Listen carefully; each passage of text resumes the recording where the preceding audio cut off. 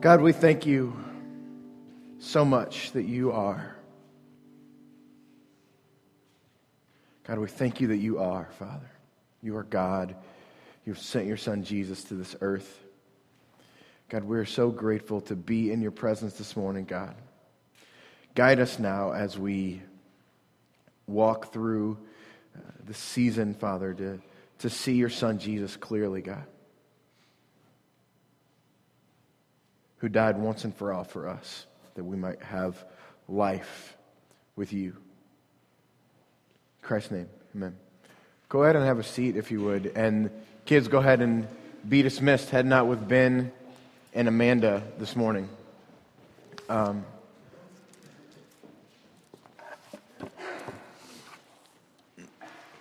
Let's kind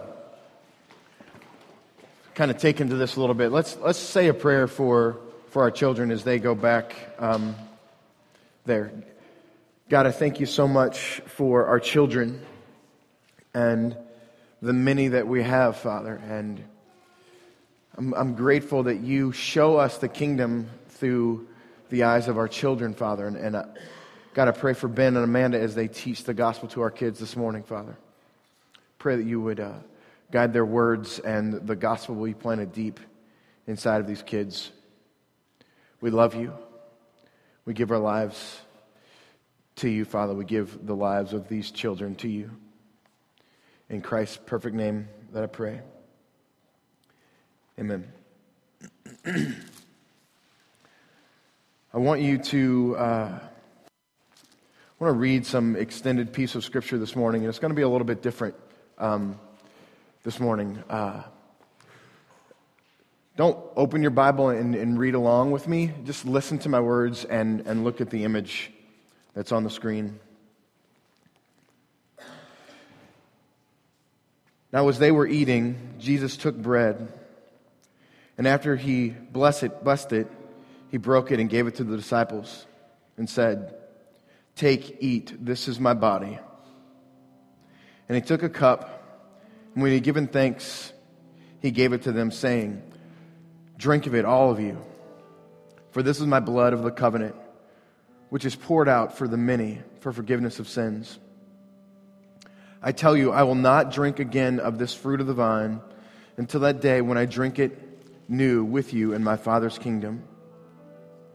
And when they had sung a hymn, they went out to the Mount of Olives. Then Jesus said to them, "You will all fall away because of me this night. For it is written, I will strike the shepherd, and the sheep of the flock will be scattered.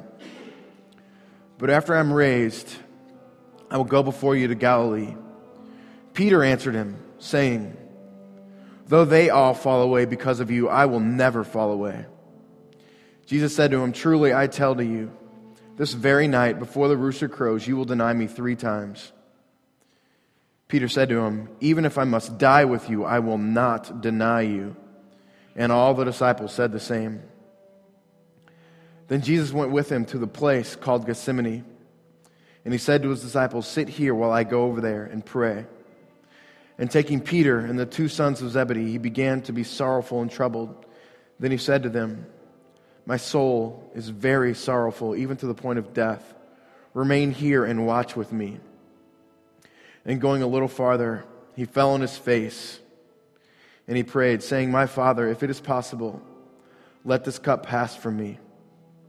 Nevertheless, not as I will, but as you will." And he came to the disciples, and he found them sleeping. And he said to Peter, "So, could you not watch with me 1 hour? Watch and pray that you may not enter into temptation. The spirit is willing, but the flesh is weak." Again, for the second time, he went away and prayed, "My Father, if this cannot pass unless I drink it, your will be done." And again he came and found them sleeping, for their eyes were heavy. So leaving them again, he went away and prayed for the 3rd time, saying the same words again. Then he came to the disciples and said to them, "Sleep and take your rest later on. See, the hour is at hand, and the Son of Man is betrayed into the hands of sinners. Rise, let us be going, for my betrayer is at hand." While he was still speaking, Judas came, one of the 12, and with him a great crowd with swords and clubs from the chief priests and the elders of the people. Now the betrayer had given them a sign, saying, "The one I will kiss is the man. Seize him." And he came up to Jesus at once and said, "Greetings, Rabbi." And he kissed him. And Jesus said to him, "Friend, do what you came to do." And they seized him and laid hands upon him.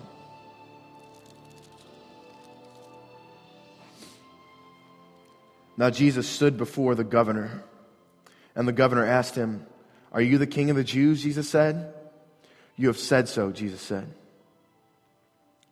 But when he was accused by the chief priests and the elders, he gave no answer. Then Pilate said to him, "Do you hear now these many things they testify against you?"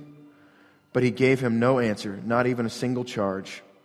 So that, with that, the governor was greatly amazed. When Pilate saw that he was gaining nothing, but rather that a riot was beginning, he took water and he washed his hands before the crowd, saying, "I am innocent of this man's blood. See to it yourselves." And all the people answered, "His blood will be on us and our children." Then he released Barabbas, and having scourged Jesus, delivered him to be crucified. Then the soldiers of the governor took Jesus to the governor's headquarters, and they gathered the whole battalion before him, and they stripped him and put a scarlet robe on him, twisting together a crown of thorns. They put it on his head and put a reed in his right hand, and kneeling before him, they mocked him, saying, "Hail, King of the Jews!" And they spit on him and took the reed and struck him on the head. And when they had mocked him, they stripped him of the robe and put his own clothes on him and led him away to crucify him. And over his head they put the charge against him, which read, "This is the King of the Jews." Then two robbers who were crucified with him, one on the right and one on the left, and those who passed by derided him, wagging their heads and saying, "You who would destroy the temple and rebuild it in 3 days, save yourself. If you are the Son of God, come down from the cross." So the chief priests and the scribes and the elders mocked him, saying, "He saved others, but he cannot save himself. If he is the King of Israel, let him come down from the cross, and God will deliver him, and we will believe in him." But he trusts God. Let God deliver him now if he desires him. For he said, "I am the Son of God." And the robbers who were crucified with him also reviled him in the same way. Now the 6th hour there was darkness over all the land until the 9th hour. And about the 9th hour Jesus cried in a loud voice, "Eli, Eli, lema sabachthani?" That is, my God, why have you forsaken me?" And some of the bystanders hearing it said, "This man is calling to Elijah." And one of them at once ran and took a sponge and filled it with sour wine and put a reed and gave it to him to drink. But the others said, "Wait, let us see if Elijah will come to save him." And Jesus cried out again with a loud voice and yielded his spirit. And behold, the curtain of the temple was torn in two from top to bottom, and the earth shook and the rocks were split. Now after the Sabbath, toward the dawn of the first day, Mary Magdalene and Mary, the other Mary, went to the tomb. And behold, there was a great earthquake, for an angel of the Lord descended from heaven and came and rolled back the stone and sat on it. His appearance was like lightning, and his clothes were white as snow. And for fear of him, the guards trembled and became like dead men.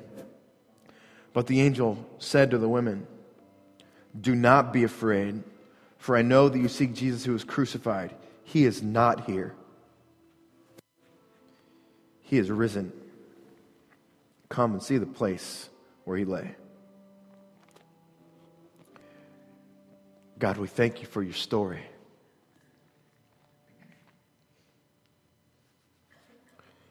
God, we thank you for Jesus. God, I pray that the death and the resurrection of Christ would be so present in our minds as we walk through this season, Father. God, your Son was Lord at his birth.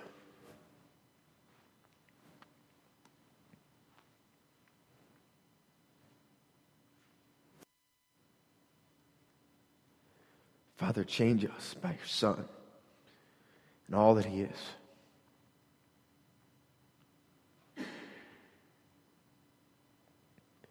You are a great and mighty God. You sent your Son, Jesus, to come into this earth as a servant, as a peasant, Father.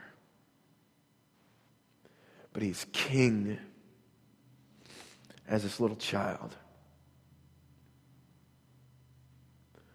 Born in a barn to poor teenage parents, king of the universe. God, connect our hearts to his whole life. We thank you for Jesus. It's in his name I pray. Amen. So this Advent season is a little bit different than typical for us. We're calling this series Reversing Advent, and the idea is to just go completely backwards, starting with his death, as I just read, and his resurrection, as I just read. Because the point of all of this, the point of Christ coming to this earth, is to just change everything. The way that we think, the way that we live, the way that we serve, who we love, how we love, all of those things are just completely changed by Jesus. And we're going to work backwards. Starting this morning, thinking about and talking about his death. But I had that image of the baby Jesus behind us as we're reading that story. For us to understand, as we encounter Jesus this season, as we encounter Christmas this season, I want us to know all that Jesus was and did and accomplished was present in that tiny child. And everything changes. And my hope is that we would reverse Advent, and it would change us in the way that we think and the way that we love. I want to read a few facts, reflect upon a few facts about Jesus as a child, as a baby. The birth of Jesus has as its goal the cross. You're going to see pictures of Jesus this season. I want you to know that the goal of that tiny baby is the cross. The brutal torture and murder of this baby is the goal of Christ. The pouring out of wrath onto this innocent life, the complete abandonment of Jesus is the goal. We gather around him and we sing songs like Joy to the World, The Lord Has Come. We sing songs like Silent Night, and we drink hot drinks and wear scarves, and you know, it's like it's sweet and it's quaint. But the goal of Christmas, the goal of this child is complete abandonment, is murderous, torturous death, to which he spoke not. Every right to say, stop it, I'm the king of the world.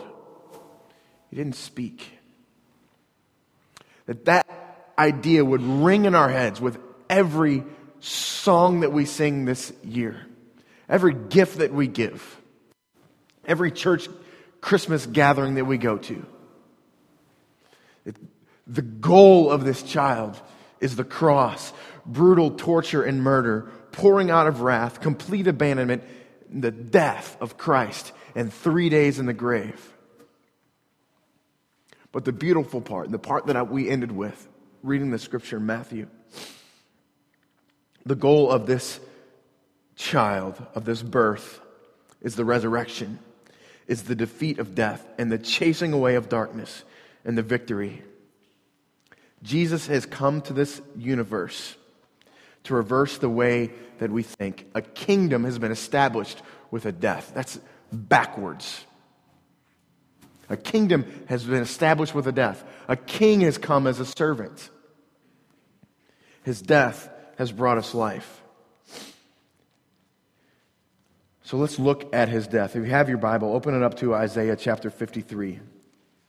Again, this is a passage you probably see and study around Good Friday or Easter. But it's a Christmas story.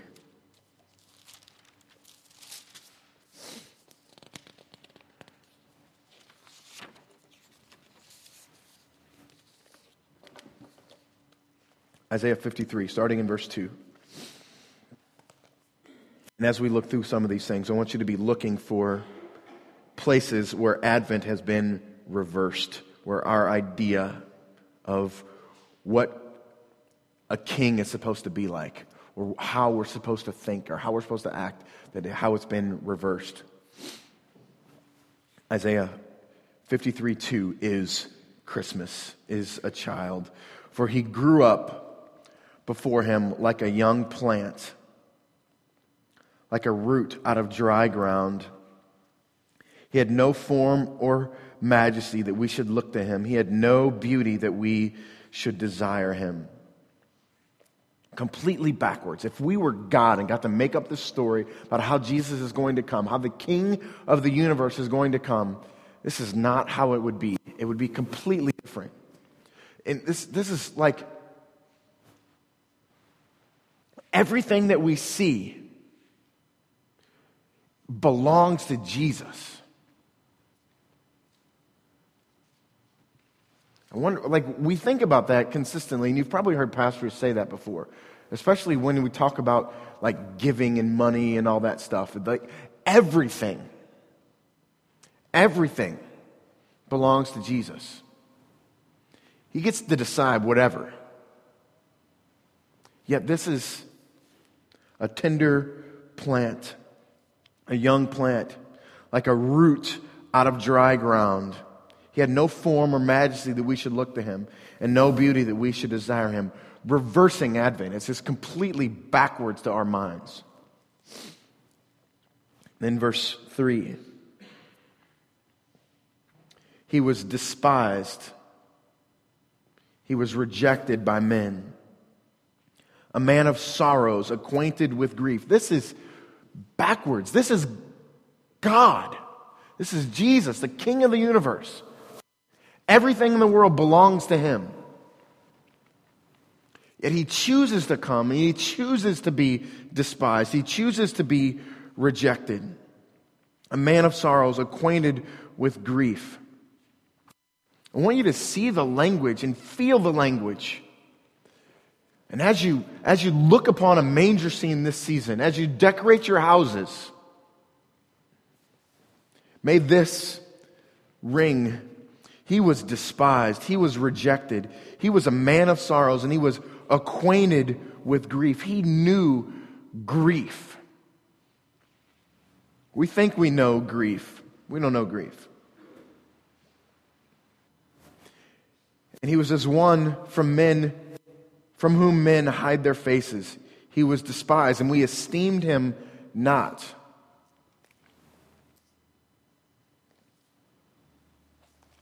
Think about those things. Surely, verse 4, surely he has borne our griefs and carried our sorrows. Again, backwards. He, the perfect one, has borne our griefs and carried our sorrows. I want you to think about the reversal of everything that Christ was when he came here. Carrying our griefs, carrying our sorrows. This world is so quick and ready to lay blame. It's not my fault, it's yours. Or if someone wrongs us, we're quick to point it out. Wrong me and I'm going to hold it against you. But here's Jesus, perfect. Carrying our sorrows, carrying our griefs, willingly.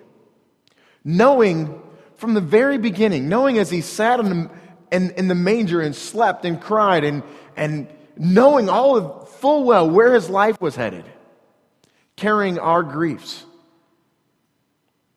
despised and rejected. Those that were given charge to be the leaders of the church were the key figures, despising and rejecting him. Yet we esteemed him stricken and smitten by God, afflicted.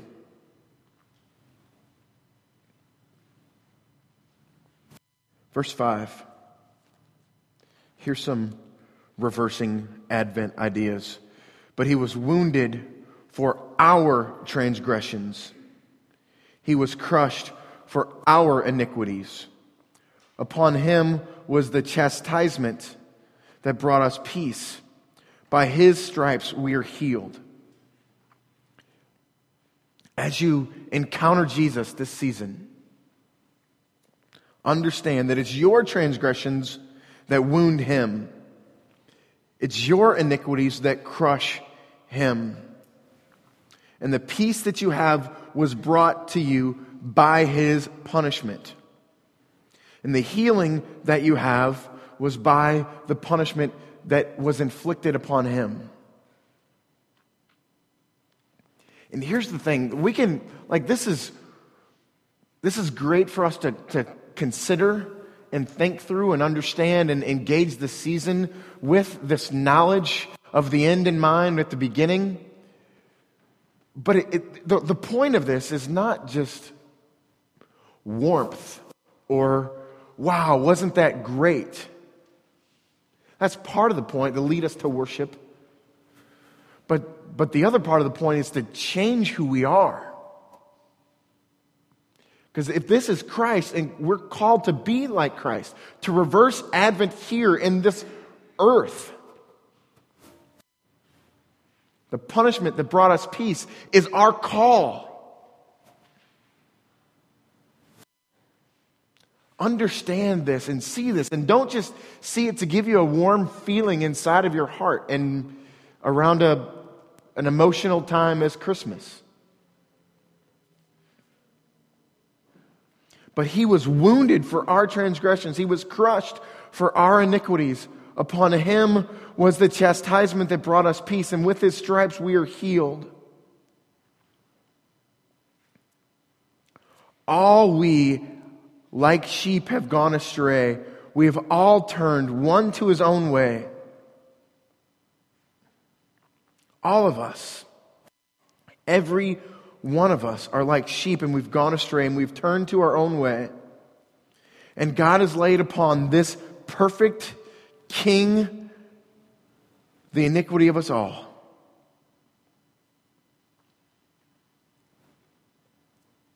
And here's the beautiful part. Verse 7. He was oppressed.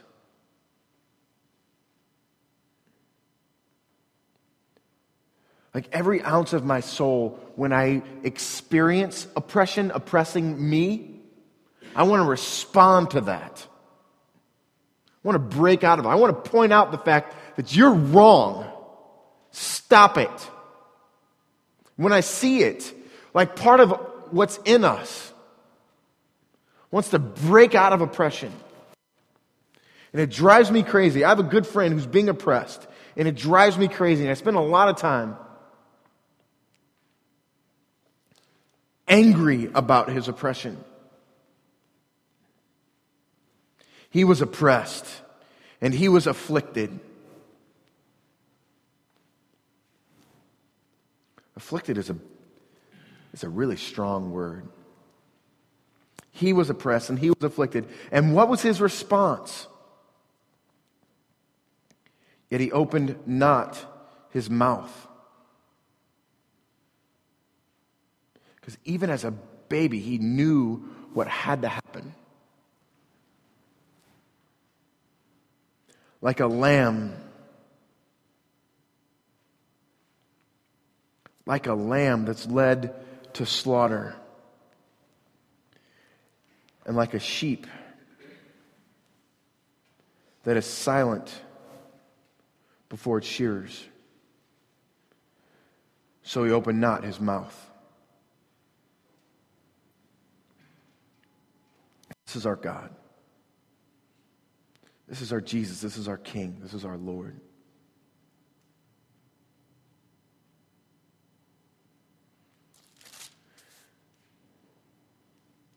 I want to just ask you to close your eyes for a minute. I think we've painted a picture here of Jesus.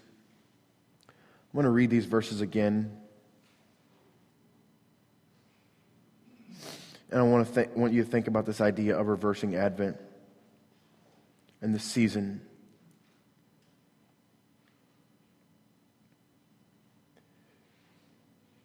For he grew up before him like a young plant, like a root out of dry ground. He had no form or majesty that we should look to him. He had no beauty that we should desire him. He was despised and rejected by men. He was a man of sorrows, acquainted with grief, and as one from whom men hide their faces. He was despised, and we esteemed him not. Surely he has borne our griefs and carried our sorrows. Yet we esteemed him stricken, smitten by God, and afflicted. But he was wounded for our transgressions. He was crushed for our iniquities. Upon him was the punishment that brought us peace. And with his stripes we are healed. All we like sheep have gone astray. We have turned every one to his own way, and the Lord has laid on him the iniquity of us all. He was oppressed, and he was afflicted. Yet he opened not his mouth. Like a lamb that is led to the slaughter, and like a sheep that is before its shearers is silent, so he opened not his mouth.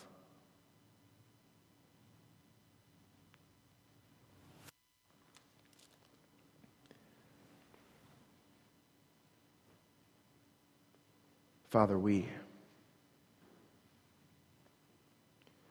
God, Father, I ask of you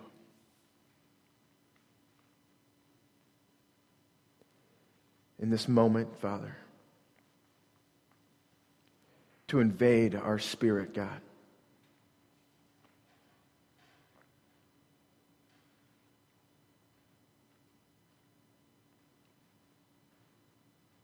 God, would you come into our hearts and into our lives and burn into our brain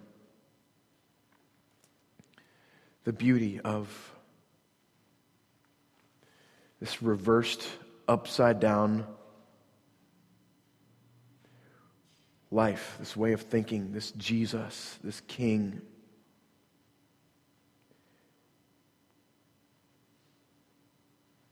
And God, would you arm us with this knowledge and change us in this season, Father.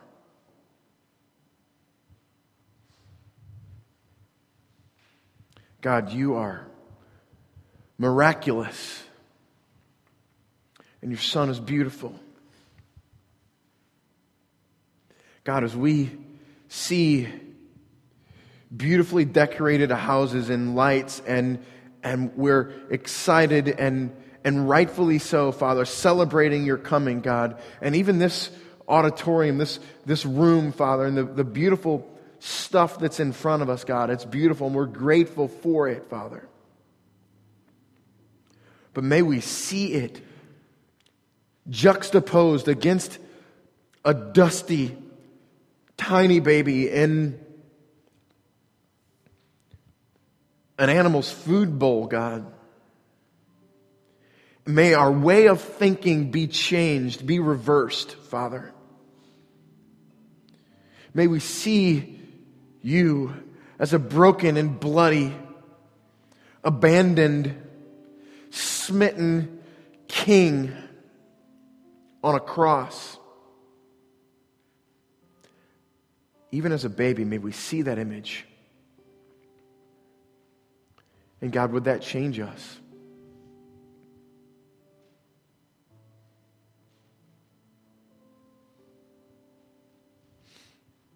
Father, I'm a weak and broken man seeking to know you, Father. May you grant it to all of us this season, God. We might experience you in the season in a way we've never done it before, God. Thank you for Jesus.